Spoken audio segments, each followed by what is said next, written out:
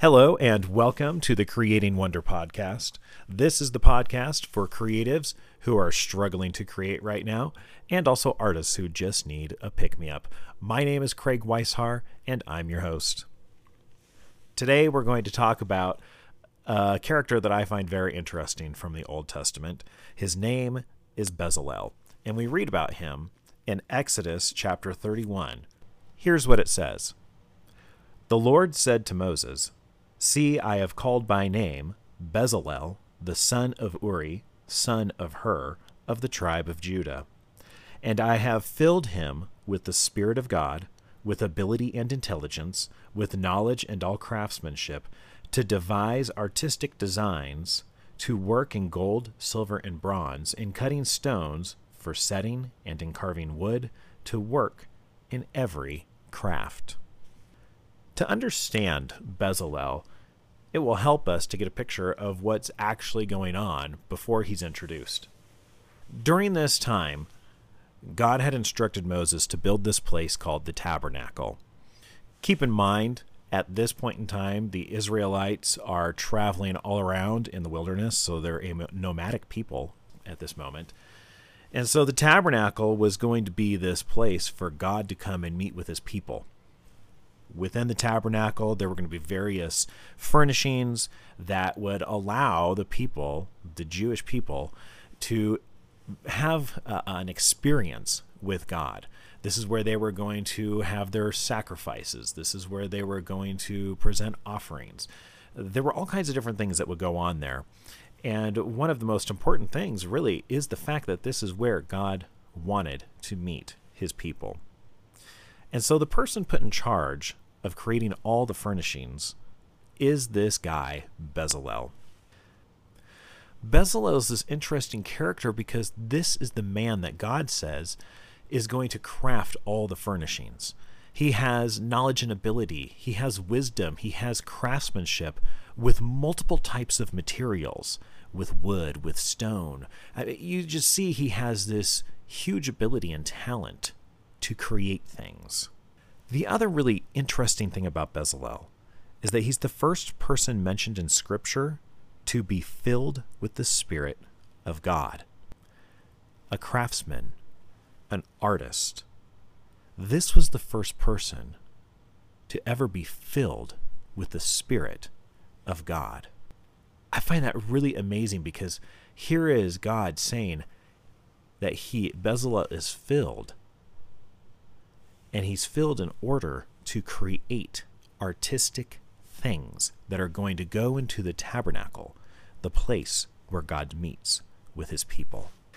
One of the most incredible things that Bezalel made is the Ark of the Covenant. You may remember this from the movies, Indiana Jones. And when the Nazis took the Ark of the Covenant and then they opened it, all their faces melted off. Kind of a very memorable moment in movies. But the truth about the Ark of the Covenant is that it was this place to store all of God's commandments. So this is where the Ten Commandments went in. What's amazing about these commandments is that they also come with the promises of God. So this is a place to house not only God's commands, but also the promises. It's a reminder of his covenant. And thus we have the name, the Ark of the Covenant. God said that his presence would sit on top of the Ark of the Covenant. You see, part of the instructions were that there were these two cherubim, these angels, and their wings are outstretched towards one another. And it's right there in that spot that God said his Spirit would reside. It would sit. That's where he would be. So Bezalel got to create the place that God would reside and meet his people. Now, God gave specific instructions how to create everything that was in the tabernacle and the tabernacle itself. Of course, this includes the Ark of the Covenant. So he lays out exactly how large it's supposed to be. He lays out the materials that are used to create it. But it's up to Bezalel in his own creativity to make what God is instructing him to make. there's still enough room there for an artistic interpretation of what the Lord was desiring. And Bezalel, filled with the Spirit of God, full of knowledge and wisdom, the ability to craft things, he gets to create this place where God is going to reside. I offer to you a thought.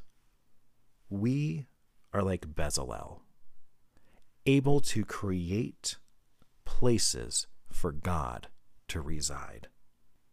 Coming to a place in the New Testament and understanding what Jesus did for us on the cross, he then explains that we ourselves are the temple or the tabernacle of God.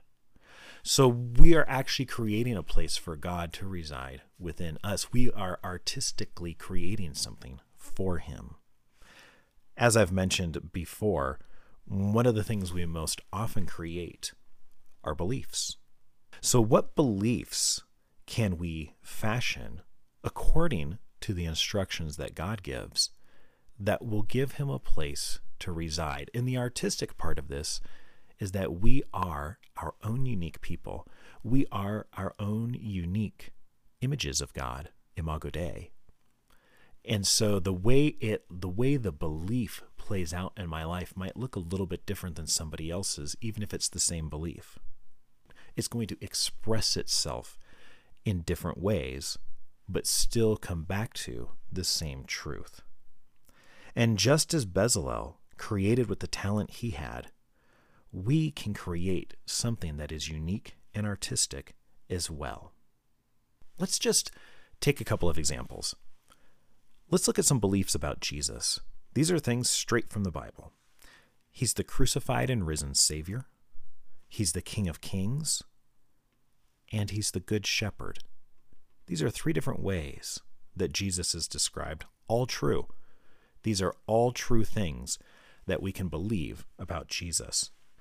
Each of these truths becomes a belief inside of us about Jesus, so each of these truths can become our own place for God to reside, our own place to encounter him, our own internal Ark of the Covenant, if you will. And so we can take these beliefs and we can fashion them in a way inside of us so that they become a place for us to meet with the Lord. There is actually an artistic expression in us and then through us to reveal these beliefs. So understanding he's crucified and risen Savior, King of Kings and Good Shepherd, are you meeting Jesus at the cross? Are you meeting him at the empty tomb? Are you meeting him at his throne from which he rules? Are you meeting him at the pasture where he keeps his sheep? And as we actively engage with these beliefs, that's how we're creating this Ark of the Covenant within us, because we're holding on to his commands. We're holding on to what he's revealed about himself. We're holding on to what he reveals to us about ourselves in him. All of these things reveal his nature and his promises. They reveal his covenant with us that is found in Jesus. These things then give us life. Let's take hold of these truths. Let's make them our beliefs and allow God to fill us with his Spirit so that we can fashion these things, these beliefs, into a beautiful artistic expression, both in us and through us.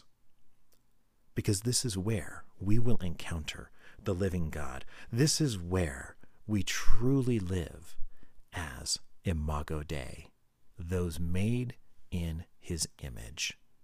The beautiful thing about this, not only is this going to be a place for us to encounter him, but as we engage with him, with these beliefs about him, then we all of a sudden start creating a place for other people to encounter the Lord as well.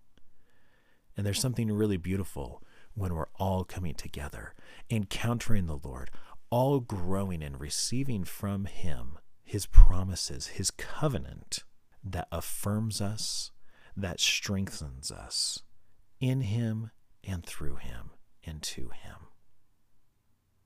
So I hope you're encouraged today. Remember, you are God's masterpiece.